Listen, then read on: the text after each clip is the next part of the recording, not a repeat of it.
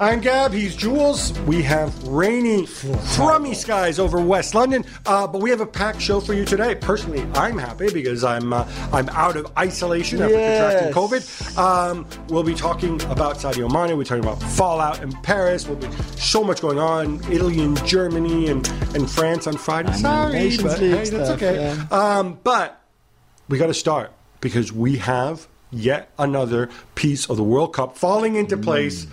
Wales against Ukraine. Wales beating Ukraine 1-0. All right. I don't think it's a mystery. Everybody said it. Anybody who's not Welsh wanted Ukraine. Well, maybe Welsh or Russian, maybe possibly. Welsh as well. Yeah. But in the end, Wales get through. It was incredibly emotional. It was very emotional, I think, for both countries. Wales because they've only played one World Cup in their history before in 1958 and doing actually quite well. So it was something very special too for this golden generation. And of course, for Ukraine and everything that's happening to the Ukrainian people, to have their national team qualifying for the World Cup would have been amazing. It really would have. And I think everybody watching wanted kind of both teams to go there. Only one could go. It was Wales in the end. It was a more open game than I thought it would be. In terms of there was loads of chances. There was a very unfortunate goal scored against his own goal by Yarmolenko. That is the decider, but plenty of chances and maybe even a penalty. We talk margins, but ultimately in that game, it really comes down to the thinnest of margins because you have, Gareth Bale's a free kick, which gets deflected past Bushkan. We've got the penalty appeal, which I thought that was a stonewall penalty. We have all those saves that Wayne Hennessy had to make, But these are World Cup playoffs. This is the story. Exactly. This is what makes it so different because, we talk about how there's slim margins in the Champions League and whatever, and sure there are, and we've seen it this year. But it's one thing if it's 180 minutes, it's mano-mano. Here, it all gets done, all compressed into 90 minutes, in or out. And, yeah, I really felt for Ukraine. I mean, again, and I don't take this in any way, take this away from Wales, but what they went through, they had the flag in the dressing room that was there were soldiers at the front. It sent it to them. What I liked about it too, in these situations, often you can get a whole sort of militaristic kind of ambiance around it. I thought that was missing. I thought it was just like, we're Ukraine, we want to qualify for the World Cup. Most neutrals want them to do it because they realize what's going on there, the suffering that's going on there.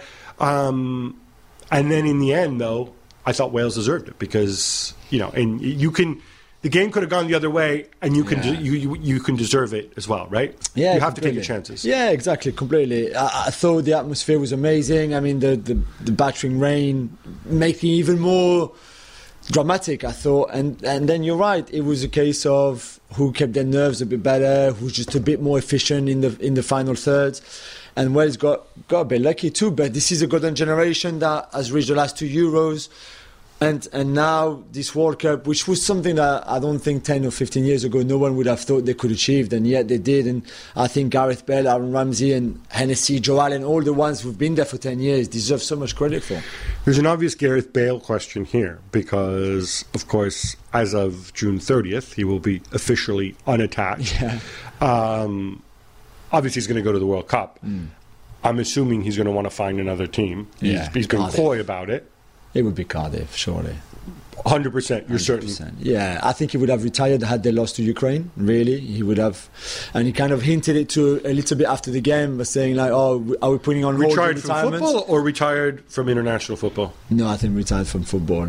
I think what keeps him going at 32 now is that World Cup with his mates, and this is the last hurrah, really. And I think he will go to Cardiff maybe as a sort of being paid as you go, and for some games he's going to be paid, doesn't need money anyway, and then be fully fit, ready for that World Cup, and then go for it, and then finish the season, and then after that I think it'll be over.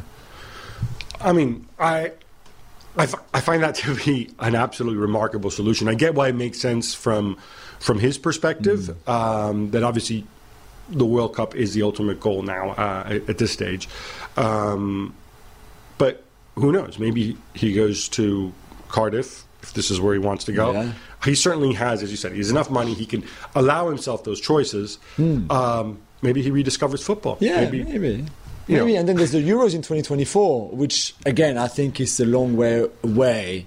for this generation, not just Gareth Bale, but overall. Well, tremendous achievement. I was struck most by the fact that a poll came out in Wales, and football is now the number one sport in Wales. I want to go back to Ukraine for a minute, because obviously we've all talked about the stories about it. The national team manager who wanted to enroll in the Ukrainian army, and then being told, no, you can't because you're 64 and you have zero military experience. The sheer emotion of it, and what these people, now these players are going to go back to, the Ukrainian players who play for, and this is most of the team, I think, apart from 6 or 7. What happens in September? I don't know. When the new season starts. I mean, in the sense, just it's the least of your concern. Yeah, but it is a fair question. I don't know if football can even start in September, even if the war is over, considering how bad the country's been hit, for example. I don't know. You could see the emotion. I thought you could see the emotion against Scotland in the semi-final, in the sense that I even felt that at times Scotland were almost wanted Ukraine to win, even more than they wanted to win, and it felt like Scotland took a long time to get into that game, and by the time they got into the game, they were 2-0 down at Hampden. I thought Wales dealt well with the emotion of the Ukraine side of it, of like, okay, we all want them to go through, really, we all want them to qualify. Even the Welsh players, part of them would have wanted Ukraine. It would have been an incredible story, and the message that you would have sent to everybody back home in Ukraine would have been incredible. And yet you had to deal with that as a Welsh player, in the sense that we can't let that overcome us, or those kind of emotions got to us, and maybe not play the game we should, be as aggressive as we should be, that kind of stuff, which I thought that they were with it. But for Ukraine, this is a super talented team. This is a team that I think would have qualified for the World Cup without the war happening. And when you think about the players that we're not going to see, this is a team that finished, that got to the quarterfinals of the Euros. Exactly. I mean, that's what I find, pretty incredible. And I think this is also where the lack of games, they just had those friendlies, and then the Scotland game, it's going to weigh on them. It's going to weigh on them because I'm just imagining, right? You're a fit young man in your 20s, and you're playing football while your peers are fighting in a war back home. Yeah. There's got to be, and he said, the best I can do is get to the World Cup. There's got to be such a level of pressure you put on yourself, such a level of stress. And then on top of that, you go into this game, and, I mean, I say this with the greatest respect, you're a far more talented team than the Welsh team. If we take these as individuals, if you do the combined 11, it's going to weigh heavily. And in this game, you had your chances. You had your opportunities. You had that call that went against you. The penalty, we agree, was a penalty, right? I think that's what makes it tough. And if a message to them, say, like, none of us can, or very few of us can understand what you've gone through. Don't knock yourself out. Don't beat yourself up. Just focus on your loved ones back home. Focus on doing what you feel you need to do, and move on. And you can't let this game define you. No, and it's cruel for Yarmolenko, who, as we saw when the war started, was so touched by it that he could not even play for West Ham, then came back playing, scored some big goals in the Europa League, especially the one against Sevilla. And for him to score that own goal that knocks out his country from going to the World Cup, I mean, psychologically, I don't know what you must go through, but it must be horrendous. So let's just hope that he can deal with that himself and then go again in August. Yeah, they're under enough strain, and you can't stress mental health, I think, enough in this situation. A word on Wales, because obviously you've got strong Welsh connections. Mrs. L, very happy. For those who don't know about Wales, and there are many people in the rest of the world who, frankly, know very little about Wales, right? This is a country, I think, 2.5 to 3 million people. 3 right? million people. They are next to England. They're part of the United Kingdom. But in terms of the sporting identity of Wales, stereotypically, rugby's always been, or historically, is always the number one sport. Yeah. And very good at it. There was a recent poll where it's 47% to 45%, which really blew me away. I mean, I think there's still a force in rugby, as I understand it. It's not like rugby's going away, but as a nation, right? They've produced some incredible footballers. Ian Rush, Mark Hughes, obviously John Charles, who most people would say is, well, before Gareth Bale came along, I don't think there would be a debate about who the greatest ever was. Now people might debate Bale or John Charles or whatever. Just say, that's a fair debate to have. Just please don't bring up the 5 Champions League titles at Real Madrid, because this has got nothing to do with who's greater. It's just about where you are in your time. But this is still a team, and we often see this with European countries of that size, not just European countries, a lot of countries that size, where you're going to have experienced stars who've played at the highest level, like Aaron Ramsey, like Bale, playing alongside guys. I mean, there was the one guy who started the season, I think, in non-league. Kiefer Moore, who, doesn't look like it's not the same sport almost. Yeah. Wayne Hennessy hadn't played at club level, I think, since January. It's pretty. Joe Rodon never plays for Spurs since Conte arrived. You've got players in the lower leagues. Yeah, I'm just wondering about blending that into a team, and then on top of that, and again, I might be going over all ground if you're a Welsh fan, but you've got a national team coach in Robert Page, former player, central defender, who was an interim coach. He was called in because of when Ryan Giggs had to resign after his arrest, and it felt interim, and yet he's still there. It's not interim anymore, is it? No. And he's done an amazing job, really, to take this team again to only the second World Cup in history. The way they play with that back three, which is different to what Giggs was playing in. I think he deserves also a lot of credit for coming in and implementing his ideas, which is not easy. He's a very, very good coach per se, but there's a difference between being a good coach and have that kind of relationship with your players and having good ideas to be a World Cup national team head coach. This is two very different things, and he kind of adapted so quickly and so well. This is a golden generation, though. This is maybe as great as some of the names that you mentioned in the history of Welsh football. This is, as a collective, the best that they've been already as a youth. At youth level, they were good, and then they've been together for 10 years, let's say, and they've grown together. I think the Euros 2016 and that semi-final, which was an incredible achievement, beating Belgium in the quarterfinals, really helped to make them realize, listen, we can do great things. They're not going to win the World Cup, and they're not going to win the Euros, but you can still achieve great things. Incredible support from the fans wherever they go.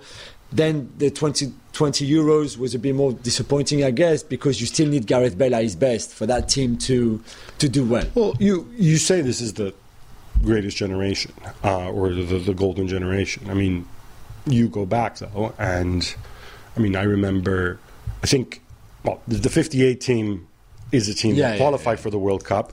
They went to the World Cup. Yeah. They drew all 3 of their group games, and then they lost to Brazil. Yeah. And that was Pele's Brazil, by the way. When Brazil won their first World Cup in 1958. Again, I wasn't around for that. That looks pretty good to me. No, it did. And then I think back even to the team, I think it was before the 94 World Cup, when they were playing Romania. I think that was a team of, you had Neville Southall, who was getting older, but had been one of the very best goalkeepers at the world. I believe you still had, I'm going from memory here, so I could be all wrong. Feel free to correct me. I think you still had Rush and Mark Hughes up front. Mark Hughes, for sure, Rush. Pretty good, right? And then they miss a penalty.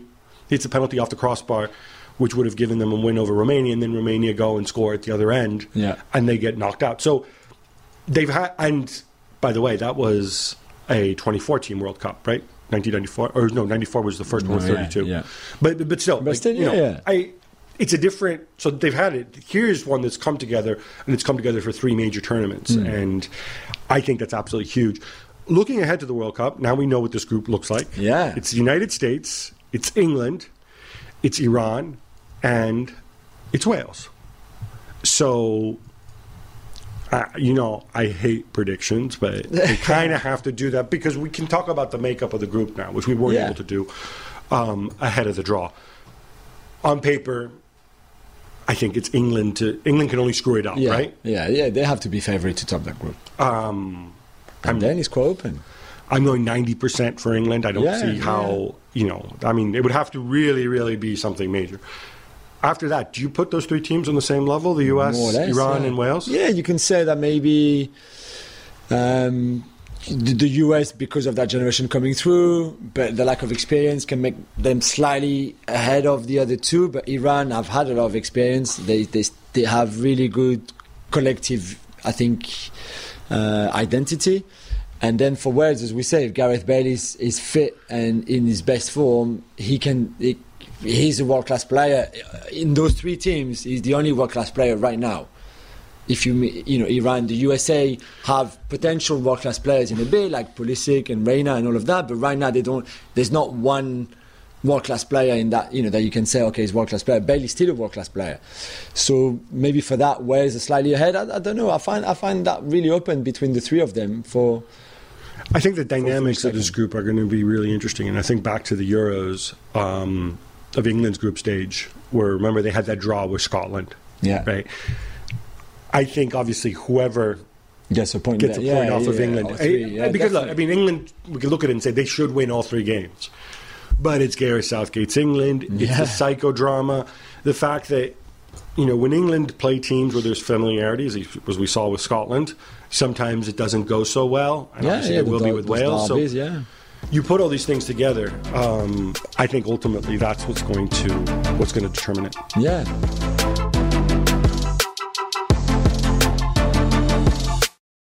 We're driven by the search for better. But when it comes to hiring, the best way to search for a candidate isn't to search at all. Don't search. Match with Indeed. If you need to hire, you need Indeed. Indeed is your matching and hiring platform with over 350 million global monthly visitors, according to Indeed data, and a matching engine that helps you find quality candidates fast. Ditch the busy work. Use Indeed for scheduling, screening, and messaging so you can connect with candidates faster. Join more than 3.5 million businesses worldwide that use Indeed to hire great talent fast. And listeners of this show will get a $75 sponsored job credit to get your jobs more visibility at Indeed.com/Gab. Just go to Indeed.com/Gab right now and support our show by saying you heard about Indeed on this podcast. Indeed.com/Gab. Terms and conditions apply. Need to hire? You need Indeed. All right, enough World Cup playoffs. How about some quick hits instead? Let's go, Gav. Jules, it feels like every day that passes, there are more revelations about what happened in Paris at the Champions League final. French President Emmanuel Macron has apologized to supporters. He's demanded a thorough inquiry, and he said fans of Liverpool and Real Madrid should be compensated.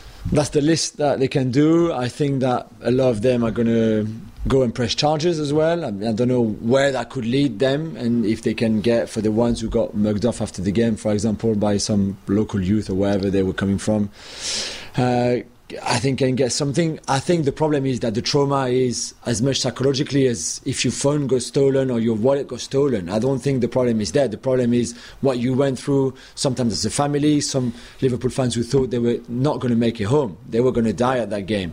So this is, Macron can say anything he wants, and UEFA as well, and the French Interior Minister, Darmanin, whatever they want. I think the damage there has been done, and I don't know what you can do to help those people now. What surprised me a little bit, surprised me in a positive way, was we had the immediate claims afterwards from Darmanin and from the Minister for Sport, which seemed to accept a version, which I presume they got from the police, about 40,000 fake tickets, blah, blah, blah.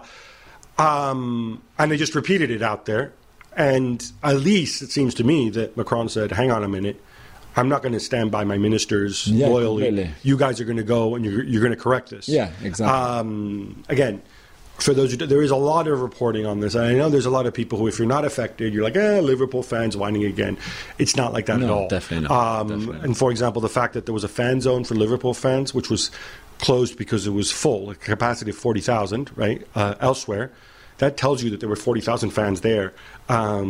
It's not like there were 40,000 fans there, 30,000 in the stadium, and then another 40,000 ticketless or with fake tickets trying to get in. So the lies have to stop. And I think if there is some encouragement, we've drawn a line under that. Yeah, completely. And Gab, major Champions League sponsors like Heineken or PlayStations are reportedly also demanding answers from UEFA. Do you think they will get them?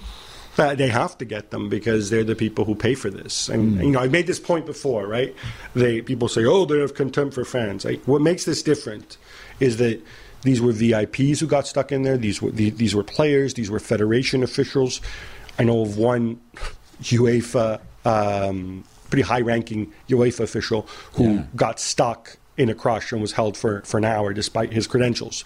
When you have that happening, I'm sad it shouldn't be like this, but when a rich, powerful person gets mugged, the police tend to work quicker. So that is the encouraging thing. And they have to do this because, you can't have the situation in football. And again, we had it to a lesser degree in Seville, but still serious. Yeah. And of course, we had the situation last year at Wembley for the European final. And UEFA can say, oh, but it's the local FAs, it's the local police force. Which is true to a Which is true. Yeah. It's definitely true. Yeah, they can't override them. Yeah. But you need to be more careful about how much you trust these people, because ultimately it's your name on the competition. Exactly, yeah. Some lessons have to be learned here. Sadio Mane says he was joking when he said he wanted to make the people of Senegal happy and that 60 to 70% of them want him to leave Liverpool. Jules, did something get lost in translation? I mean, the thing that was weird was I don't know. People were saying he was speaking in a Senegalese dialect. Wolof, and it was half Wolof, half French. Half Wolof, half French. People misinterpreted, and he said, but it was just a joke anyway. Was not a joke. The Times and others reporting that Bayern have made their first bid. Yeah, for around £25 million. Including bonuses, though, 21 plus 4, which was rejected. I think he would need a bit more than that, even if he has only 1 year left on his contract. I watched that press conference. It didn't look to me that he was laughing. Well, how good is your Wolof? Well, I got enough of the French to understand what he meant, but I like it because after the game where he scored a hat-trick, by the way, in the mix zone, he was asked again a crazy question like, "Oh, which one do you prefer, Real Madrid, Barcelona, or Bayern Munich?" And he was like, "Oh, the three big clubs." And he said, "But you know, my club is Marseille. He's been a Marseille fan pretty much all his life," which was funny. The issue I have, Gab, is we all know he wants to go, right? So in a way, he could talk freely about it if he wanted and be even more clearer and say, instead of having those kind of underlines and he says stuff and then he says, oh, maybe it's a joke or maybe no, and it's mistranslated or misinterpreted, and maybe he should just come out and say, listen, I've had 6 great years at Liverpool. Now I feel like it's time for another challenge. I want to go. It's nothing against Klopp or the club or the fans, blah, blah, blah. But maybe it would be better if he was even clearer himself instead of like kind of sending weird... Possibly. I think equally clear is that from Liverpool's perspective, it's very difficult to keep Salah and Mane. So they would want one of them to go and to get a good fee for it. Yeah. Meanwhile, Gab, James Milner has agreed a 1-year contract extension at Liverpool. He's 36 years old, so at least he will be there next year. I know how you feel about James Milner. I just want to say, so high in a quick case. I love it. He's taking a big pay cut to stay. Good on him. And I love that. And I love the fact that, I mean, James Milner's been on my football radar since 2001, 2002, which seems crazy when he made his debut for Leeds United. Crazy. Cristiano Ronaldo bags 2 goals and sets up another as Portugal destroys Switzerland 4-0. Jules, he doesn't look like a 37-year-old man at the end of a grueling season. And by the way, to clarify, you are wearing a Portugal shirt. Yeah, but that's not Cristiano's shirt. No. That is Luis Figo's shirt, right? 2002, if I'm not mistaken? 2002 away shirt, exactly. Just before Cristiano made his debut for the national team, and he didn't wear the 7 as well until Figo retired. But, I mean, when you score kind of early-ish like they did and then can play on the counter, this Portugal team is so lethal, and Cristiano can still run for sure, certainly on the counter like that. Not so much for pressing, but certainly like that. Disappointing from Switzerland, I thought, but very convincing from Portugal, more than the draw against Spain that they had a few days before. That was an easiest game for them. But he's incredible. When you think about the season he's had at his age, with the difficulty that United went through, it's pretty remarkable. I think it's 117 goals, and you're turning into a Fernando Santos fan, yeah? Yeah, he's the best in the world. Argentina beat up Estonia in a friendly 5-0, and Leo Messi scores 5 goals. This was after a stellar performance against Italy in the Finalissima the previous week. Gab, I shouldn't be concerned that he plays better for Argentina than PSG, right? Maybe he's a better coach for Argentina. Oh. Ooh. I don't know, but I made this point having watched him, of course, in the Finalissima and here. He is so hungry, so fit, so everything clicking together in a way that, sometimes doesn't happen over a long season. I think for a lot of these guys, when they offer their national team, this is a respite. I'm going to touch upon this too, since people view this as part of the debate about scoring goals in South America versus Europe. Kylian. Hello, Kylian. What did Kylian say? Kylian said it was easier to play in South American qualifiers than in Europe. And it was like, what? Kylian! Usually Educate Kylian yourself. knows, but not this one. Very simple. Every 4 years wrong. in South America, you have to play 18 games. The worst teams you're going to face are Bolivia, and then half the time you got to play them at altitude where you can't breathe, or Venezuela, who are nowhere near as bad. If you play in Europe, where the 2 cycles, you're kind of pretty much guaranteed at least 4 games against a San Marino or Liechtenstein, or the next level up. No, Estonia is probably the next level up, right? Yeah. Where again, you can score goals. So let's take that into consideration. 33 games unbeaten run now for Argentina and Scaloni. And Team Scaloni, man. Yeah, proper. Spain have to come from behind to draw 2-2 away to the Czech Republic as Gavi scores his first ever international goal. Jules, this was a bit nervy. It was, and I don't think Spain played well at all. I mean, it was, I think, 7 or 8 changes compared to the team that drew with Portugal and maybe deserved to win that game against Portugal. So a lot of different players, and you could see when Busquets came on, for example, or even Morata, that the team improved, Ferran Torres too. But it was, I don't know, it was very sloppy. It was not a very good game to watch either, to be fair. And Czech are difficult to play against. But well done to Gavi. He became the youngest ever to score for Spain. I think 4 days younger, than Ansu Fati, who had the previous record. Also, weird situation at the end of the first half when Spain got their equalizer because Czechs had already made a substitution. The guy gets injured. The manager, Salavi, does not want to make another substitution until halftime because he doesn't want to use up one of his slots. Yeah. And so he decides to play the injury time 10v11 against a team that moved like Bale explained. That's a big call to make. It's a big call. It's a big call. Italy have a new national hero, Gab. I bet few had heard of Will Ignotto until a few days ago, unless you watch, of course, Zurich and the Swiss League. It's Gnonto, by the way, and he also has his own own song. I tweeted it out as I discovered. Yes, it's fantastic. He's 18 years old. He's from my neck of the woods where we have our summer house up in near the Swiss border. Well, he's from Verbania, a little further down, but it's awesome. Mancini brought him along to kind of have him experience the national team. Instead, he comes on, he sets up Luca Pellegrini's goal. He's one of those guys who he was in Inter's academy. Then they offered him a 3-year deal when he became old enough to get a professional contract.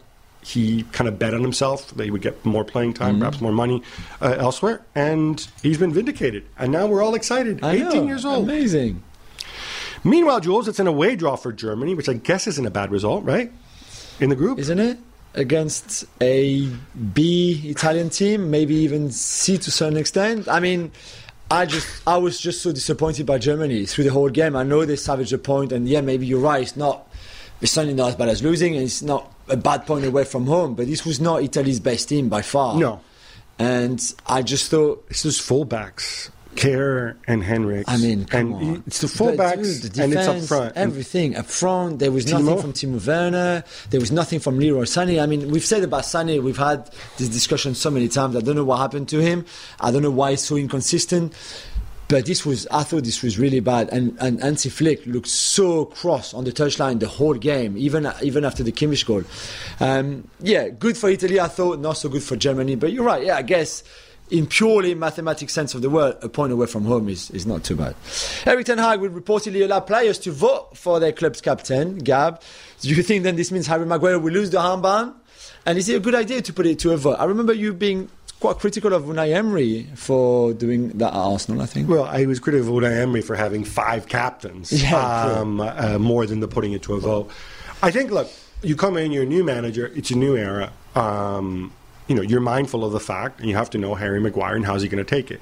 Equally, if you inherit him as club captain, and for whatever reason he doesn't start or whatever, then it creates a story. So you go to him and you say, Harry, I'm going to put it to a vote.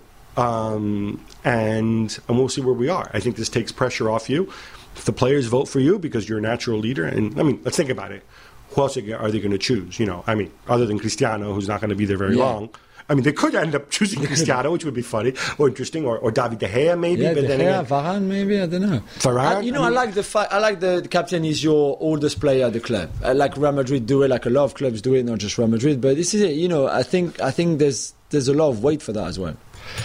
England lose to Hungary for the first time in 60 years as Gareth Southgate mixes up personnel in his 3-4-3 formation. Gareth. Jules, other than Gerard Bowen, this wasn't good. This wasn't good at all. I like Bukayo Saka's entrance, I guess, maybe, but the rest was shocking. I thought Southgate got everything wrong from the team at the beginning, from the substitutions. I don't like him. I don't rate him at all. That was another example why... I know it's an end-of-the-season game. It's difficult. Everybody's tired. It's not an easy place to go to, and they're quite a difficult team to play against, I think, Hungary. But I thought it was shocking from England. I don't understand how he doesn't change the formation after the goal, that the Szoboszlai penalty, which was a bit soft, but it could still easily be given and not overturned. I was very disappointed by England and Southgate again. I think you had a lot of motivation here, and maybe that's why he mixed in some of the younger players to see if they'd be up for it, because for many it's been a long season, but I expected more. 5 right back in the squad. How is that even possible? And 0 left back. It's beyond me. Meanwhile, Gab, Hungary were playing behind closed doors as punishment for past instances of racist abuse by the supporters. So instead, UEFA agreed kindly that some 35,000 children would be allowed in the stadium, so not really behind closed doors anymore. And still, we heard booing when England players took a knee before kickoff, I suppose from those kids. Which, this is taking it to another level. This really is. I like the idea of having kids in when you're playing behind closed doors. I like it in principle.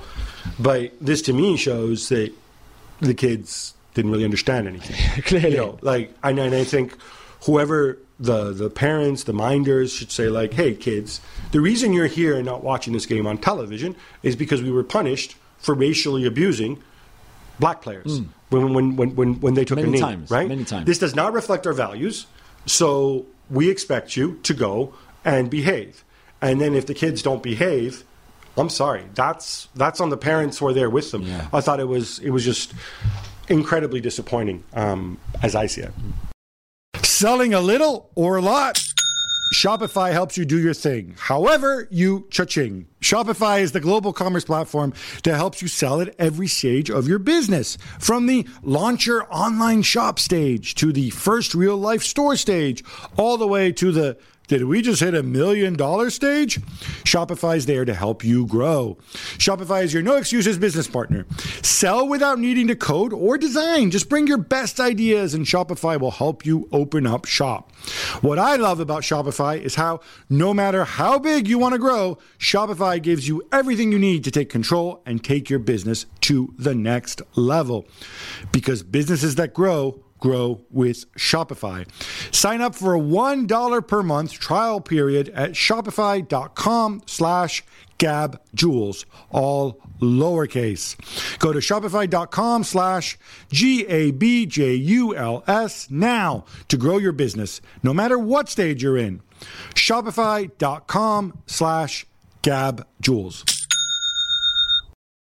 Reports out of Paris say Luis Campos has signed for Paris Saint-Germain, but they still need a manager, and some have linked Jose Mourinho, Jules. Yes, but no, that's not going to happen. He's not on the shortlist for the club. I don't think he's interested in leaving anyway. I think he's pretty happy at Roma. So it won't be him, but Luis Campos is in place now. He's been starting working What's his for job? 2 weeks. Is he the new sporting director? He's the sporting advisor. The sporting advisor? Because as you know, because you know him really well, Luis Campos works in a very different way. He's got his own company, his own people that he pays himself, that kind of stuff.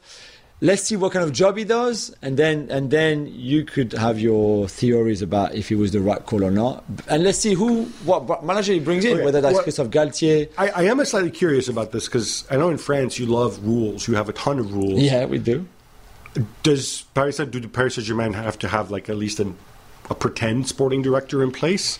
Or I don't know. I don't think so. So this is allowed, yeah? Just pay this guy to have his own. Yeah, I think so. I think Christophe Galtier has still big of chance. I think Marcelo Cacciardo also has a chance.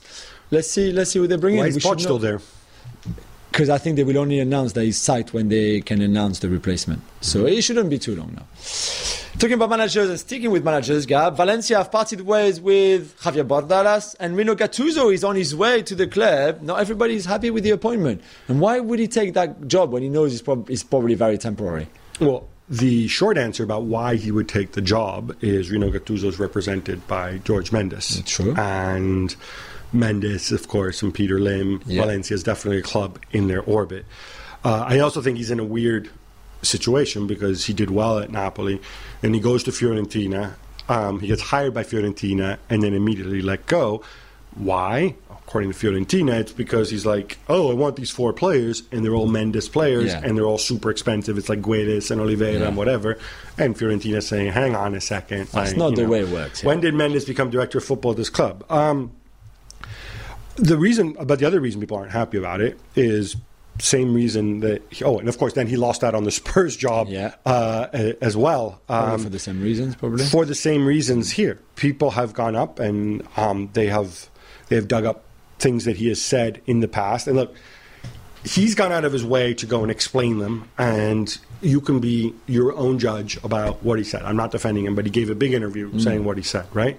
It's issues to do with racism, homophobia, and sexism. Yeah. So the sexism one, he's quoted as saying, like, women, I don't see women in football. His defense of this is, it was in 2012, I think it was, when he was at Milan, or it wasn't at Milan. I don't even know if he was at Milan anymore, but whatever. But Silvio Berlusconi replaced longtime Milan chief executive with his daughter, Barbara Berlusconi, who was in her late 20s and dating Pato at the time. He said, I was referring specifically to this case. Yeah. Okay, fair enough. You need to make it very clear, though, that you were talking specifically about this case. The issue with the racism has to do with, if you remember, when Kevin Prince Boateng was booed in a preseason friendly, he was racially abused. He came out and he basically said, well, they're not booing because of racism, they're booing because they don't like him. I get booed too, and so on. You can't say it's racism necessarily without knowing. Again, I thought that was extremely tone deaf, extremely inappropriate thing to say. If you've revised your views on it, then share them. And I think this is something, rather than coming out and saying, I'm not racist because I signed Bakayoko and he's a good friend of mine, and then Bakayoko says, no, he's not racist at all, that's fine. But that comes across to people as I've got black friends or black employees argument. Exactly. That's not going to, you can't be tone deaf like this, And then the final thing that he said, this goes back to the issue of gay marriage. Here, I have a little bit of sympathy for him, because what he said, I'm a devout Catholic. To me, marriage is a religious institution. I have no issue with LGBTQ. I don't think that they should be married in church. That was his quote. Yeah, I remember him saying that. Until the Vatican changes their mind, it's kind of hard to single him out specifically for that one. On the other things, I think he has to realize that his image needs to be repaired. And I don't know how you repair it. Maybe moving away from Mendes might also help on the other front. But right now, he's not doing himself no favors. And it's sad, because he was a very popular manager, did really well, I thought, at Napoli when he took over from Ancelotti. L'Equipe report that Karim Benzema won't be appealing the 1-year suspended sentence he got in the sex tape case. Are you surprised, Jules? No, I'm not, because I think he wants to close that chapter and turn the page. It's been almost 7 years now that this story has been going on. And I just think that he could have easily appealed it. Maybe it would have been scrapped, maybe not, I don't know. And I think he thought about it long and hard, and then decided that it's probably better to never speak about it again and never go through it again. And you don't need another court trial, because if he'd appealed, they would have gone to court again. So this is the decision it took. I think, again, this is his call. It does mean, though, that if he were to get into trouble for something else, he's going to prison. Yeah. Exactly. Barcelona continue to be linked to everyone, from Rafinha to Lewandowski, but here comes Javier Tebas to spoil the day. He issued a statement reminding them, Barcelona, that they are way over the spending limit. I mean, they can't even register Sergio Roberto's new contract right now. Yeah, so, let alone Christensen and Kessie. And the operative thing is that 1-4 rule. So if they make 100 million in savings, whether by letting players go or by selling somebody and their wages, then they can spend 25 million, or if it's what you consider a franchise player, the ratio is 3-1. Tebas is incredibly aggressive because he went after, there was a guy, Romeo, I think is his name, some Barcelona vice president, talking about this and that. I mean, there's other stuff in the background. There's a CVC contract, the league version versus the one that Barcelona looking to sign individually if they haven't signed. I mean, there are other factors to this. I think it's important that there are rules and that the rules be transparent and that everybody understands them and that they be enforced. And I think because in too many cases they're not being enforced. Tebas is taking on one of the two biggest brands in his league, and he's forcing them to stick with the rules. I didn't think it was going to happen. It happened last year with Messi. Yeah. I think for that you can give credit to Tebas. Then we can have another debate about whether the rules ought to be relaxed and how and whatever. It's good for the league or not. But it is. I at least have respect for that because rules are rules, and not too many people, find ways around them. Yeah.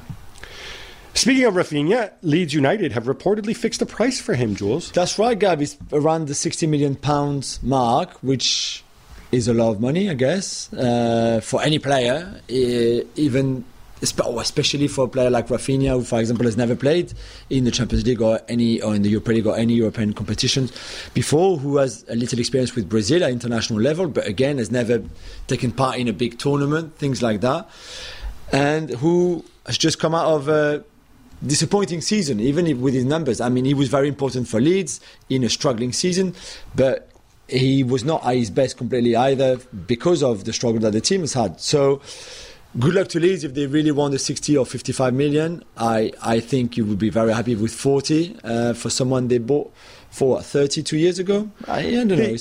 What I don't get is they seem to be really pushing this idea of Rafinha in Barcelona. And it seems to me, we talked about Barcelona's financial issues, but it seems to me that Barcelona probably have other priorities. Well, yeah. Even if Dembele leaves, there's other guys you're going to want to bring in other areas. Is this a strategy from his agent to let everybody know that, he's available, he wants to go, but they know that it'd probably be somebody else who's going to get in the mix too? So. Bayern were at times quite interested. I think even in the Premier League, a club like Chelsea or even Man United could be looking at Rafinha and saying, okay, this is I think he's a very special player. He was in France already. He was even in Portugal before. Chelsea, where wingers go to die. Well, yeah, exactly, true. Henrik Mkhitaryan has turned down the offer of a new deal at Roma and looks to be on his way to Inter. Is that what they need first, and then is it good for him, that move? Where is he going to play? I'm assuming he's going to alternate with Çalhanoğlu since he plays deeper these days. Yeah. I don't know. To me, I don't think it's a great deal. I mean, we need to get the details. If it's a short-term contract, fine. I agree. My feeling about veterans. I do wonder, though, how much money you're going to tie up in Mkhitaryan, and then if everybody expects them to lock up Dybala as well, are you kind of the savings that you're making? Exactly, do they go back, and then you probably have to sell. They've said that we need to sacrifice a big player, and for years it's always like, is it going to be Skriniar? Is it going to be Skriniar? Skriniar gets older and older. Yeah. No, and Lautaro Bastoni. Lautaro and Bastoni are probably two guys you do not want to be selling, but you may not have a choice. Mother's Day is around the corner. Find the perfect gift for the mom in your life with a stunning piece of jewelry from Blue Nile. From timeless pearls to dazzling gemstones, Blue Nile has something she'll adore. Need it fast? Most items can ship overnight. Plus, enjoy guaranteed free shipping and returns. Don't miss our special Mother's Day deals. Save big on the season's most beautiful trends. For a limited time, get up to 50% off by going to BlueNile.com. That's BlueNile.com.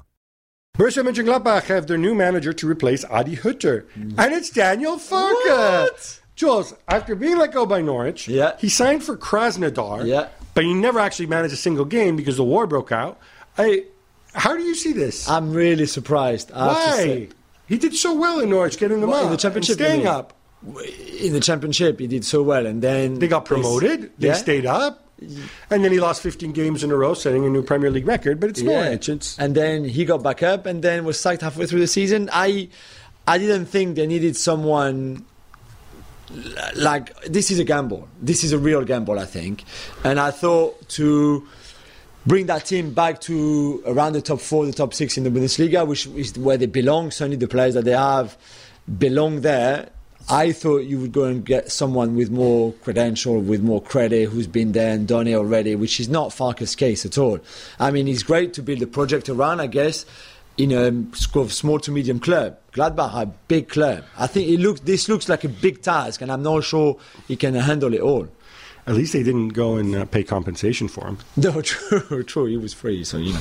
Brazil played Japan in a friendly in a few hours. We're recording this on Monday morning. But Richarlison and Vinicius already made headlines in training after they got into a fight and had to be separated. Gab, is this a big deal? I mean, what happened? Well, it's not entirely clear to me. Fights happen in training. I love to link this to the idea of, we suggest Richarlison, since they missed out on Mbappe, could Richarlison be moving to Real Madrid? Yeah.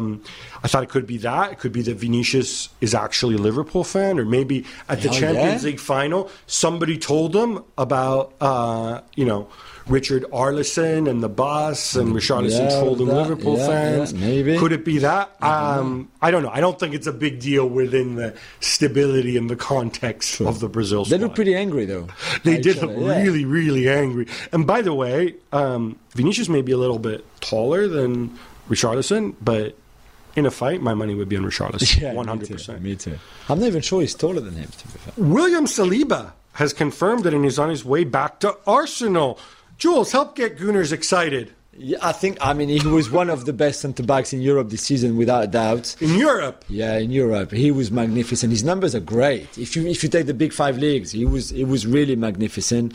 Now he's with France, which is great for him and his development. And then he wants to go and show Arteta and Arsenal fans who've never seen him play, because he's never played for them after joining from Saint-Etienne, what he can do. I respect that. He would be there for pre-season. I don't know then if he will still be there on August the 31st. I think he would want to stay and they would want to keep him. I think they have to keep him. I think they need to keep him. It's not like they have 5 centre backs, right? They have 2 very good ones. And yeah, exactly. Or and 3. Then Rob Holding. Yeah, and exactly. And his hair. Who should be more concerned, Ben White or Gabriel? I think Gabriel. What can save Gabriel is that he's left-footed and Saliba is right-footed, and Arteta likes a left-footer on the left-hand side of the centre-backs. But Saliba, again, has been so good this season. Really, really good. He's going to be added value to the squad, without a doubt. Jose Mourinho and Nemanja Matic are reportedly on the verge of being reunited again for the 3rd time, Gab, and this time at Roma. Is it a good deal? Tell me it can't be a good deal. Okay, the only reason I'm going to say it's an okay deal is because it's a 1+1 deal, right? So it's a year, and then the club have an option for You've gone soft. I know. Look, I got to be consistent on this one, right? Ordinarily, I would say old player, couldn't get into a Manchester United side with much regularity. Can't run when doesn't really run much, although, if you're going to play 3-5-2, 3-4-2-1, and he just sits with 3 center backs behind him, maybe doesn't need to run so much. I worry a little bit, like in Italy, they're like saying, "Oh, look, he's the new regista." Meaning he's a new playmaker. He's not the new playmaker. Not. He never was a playmaker. He can pass. At his best, he was devastating. He's older. He's had his injuries. Mourinho knows what he's getting. I think so. True. I would assume Matic left some money on the table as well from his deal at United. So and again, I like it when players do that. I like it when players say, "You know what? I've had it. I want a new experience." Credit to Matic for doing that. We'll see how it goes. At least it's not a 3-year deal like some people were suggesting. The United States and Uruguay played to a 0-0 draw in a friendly. Jules, did we learn anything other than Darwin Núñez is pretty good? He's pretty good, yeah, and he started that game up front. I thought it was a decent game, considering it's a 0-0 draw. I thought... an experimental U.S. team? Yeah, although there was some big starters too. But yeah, a bit of a mixed team from our friend Greg Berhalter. And for Uruguay, considering this was only a friendly and they play friendly right now, I thought they took that game really seriously, which I think is a good experience again for the young Americans. It's good for Uruguay to face this kind of team, which is a bit different to South American teams. I thought that was really interesting. I was just I saw a tweet from our old colleague Paul Carr where he pointed out that the U.S. starting lineup had between them 300 odd caps. Yeah. Would assume a big chunk of those Pulisic. Whereas Uruguay's back three of Cáceres, Godin, and Jimenez had 350 odd between them. I thought that was really impressive. It's quite striking. Juventus are looking to set up a meeting with Adrian Rabiot's mum in the next few days. Gab, his contract is up in 2023. Is he getting a new one? For those who don't know, the reason it's relevant that they're meeting Adrian Rabiot's mom, whose name is Veronique, I believe, indeed, is that she's also his agent. Yeah. Look, Rabiot's 27 years old. From Juve's perspective, I think it's pretty obvious. They say, all right, we would rather not lose you on a free, but if we're going to give you a new deal, it's got to be in our terms, and it's got to be a pay cut and everything else. A big contract for what he did on the pitch. Yeah, and big contract. He's making a lot of money. Yeah. On the other hand, they might also say, hey, Adrian, if you want to move, somebody will take him. Of what? Because I don't think... the way they're going, the stage that they're at, and I think Rabiot might want to move too. I don't know. He's got a World Cup year coming up. He could, to be honest, basically kind of kick it this year, focus on the World Cup, get into the squad, and try to get into the starting lineup, which I don't think is by no means guaranteed. No. But and then play his cards as a free agent next year. I don't know that that's a smart thing to do, though. I don't think so either. They're trying to see what PSG would want to do with him. Bring him back because he left on such good terms. Exactly. I'm not sure that's a good idea either.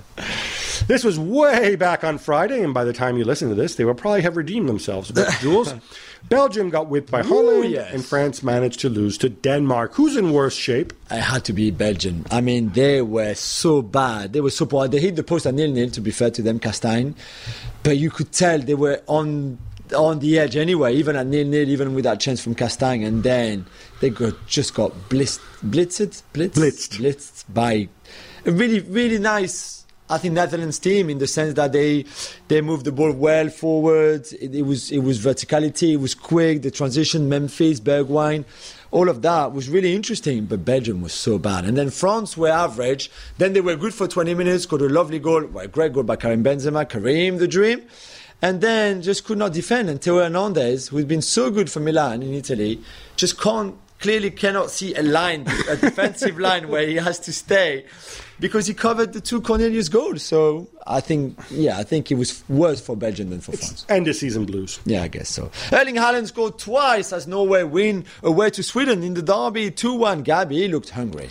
He did look hungry. He's lucky. I thought the penalty that he got the first time again. I don't know where VAR was for that, but and he celebrated with a little video of himself playing Oasis.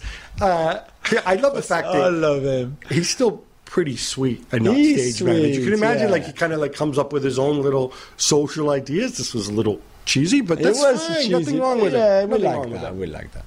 Ronaldo, the original Brazilian Ronaldo, that is on a bike pilgrimage along the 500-kilometer Camino de Santiago, honoring a promise he made if his club, Valladolid, got promoted. Jules, he talked the talk, now he's walking the walk, or cycling the cycle, or whatever you want to call it. Cycle, and it's tough. Let's be honest, because Ronaldo, since retiring from football, he's a big boy. Yeah, he's put on a bit of weight, let's put it that way. But he's doing it. He looks shattered at the end of the day, and there's those videos, if you want, on social media, where he's on his bed, he's like, I can't. But well done to him. Others have done it before, in Italy, in Spain. This is kind of a thing where you say, I'll do this if we stay up, or if we go up, or whatever, if we qualify for Champions League. So well done to him. Well done. And it's good to see Valladolid back in La Liga. Yeah, the Camino de Santiago, of course, is a religious pilgrimage. It's meaningful to Catholics. Yeah. He's doing it with his wife. He's on the bike. He didn't say how long. Yeah, he can do 20 kilometers per day, for example, and it will take him a long time. If he slows down, exactly. He might still be going when La Liga season starts next year. And Carlos Tevez announced his retirement at age 38. Gab, he hadn't played since leaving Boca last June. He still said that he had plenty of offers for a new contract, but he decided to call it a day. How will you remember him? Well, first of all, I think he was also very much affected by the fact that his adopted father passed away from COVID. I don't know, Tevez, for me, you always associate a lot of these players with when you first met them. And I remember going to the Four Seasons in Canary Wharf here in London, and meeting Carlos Tevez and Kia Joorabchian at the time. For those who don't remember, he was at West Ham. It was that weird situation. Third-party ownership was still allowed and stuff like that. And I was just struck by how he was so intense. I mean, he was shy, didn't speak much, but he kept looking around. And I remember him as somebody who on the pitch was just so intense, had played with such fierceness, such fury, together with the quality that he had. And that's one memory of him. My other memory of him is Carlos Tevez and Lionel Messi playing. Diego Maradona had a show called La Noche del Diez, an Argentina TV show, and Carlos Tevez and Lionel Messi playing football tennis against Diego Maradona and the legendary Enzo Francescoli. To me, those things are special. And then you could add so much. Obviously, what he did for Juve, what he did with Manchester City, what he did with Manchester United. Even West Ham keeping them up that season. Even West Ham keeping. I mean, he was a special player. I love the fact that he kept going until the very end. Yeah. Right, that brings us to an end, Jules. You're off to the United States. I am indeed. I'm still here. Thank you, COVID. But I'll be doing the show. I'll be back on Thursday. Anyway, just one thing, if you're wondering why I'm wearing orange, it's out of support for wanting to end gun violence around the world. I just want to throw that in there. Until Thursday, love the game, love your neighbor, love yourself.